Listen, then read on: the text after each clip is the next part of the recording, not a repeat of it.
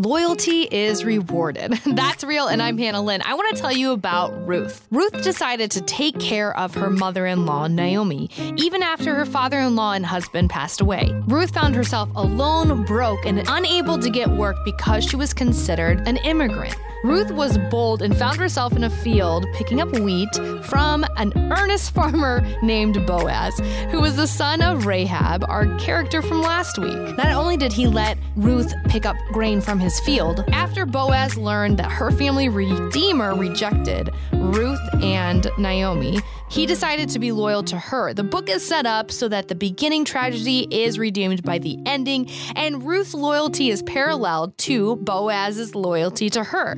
Although the story is told to point to our ultimate redeemer, we also see that loyalty is rewarded. Who can you be loyal to today? I'm Hannah Lynn. More at that'srealradio.org.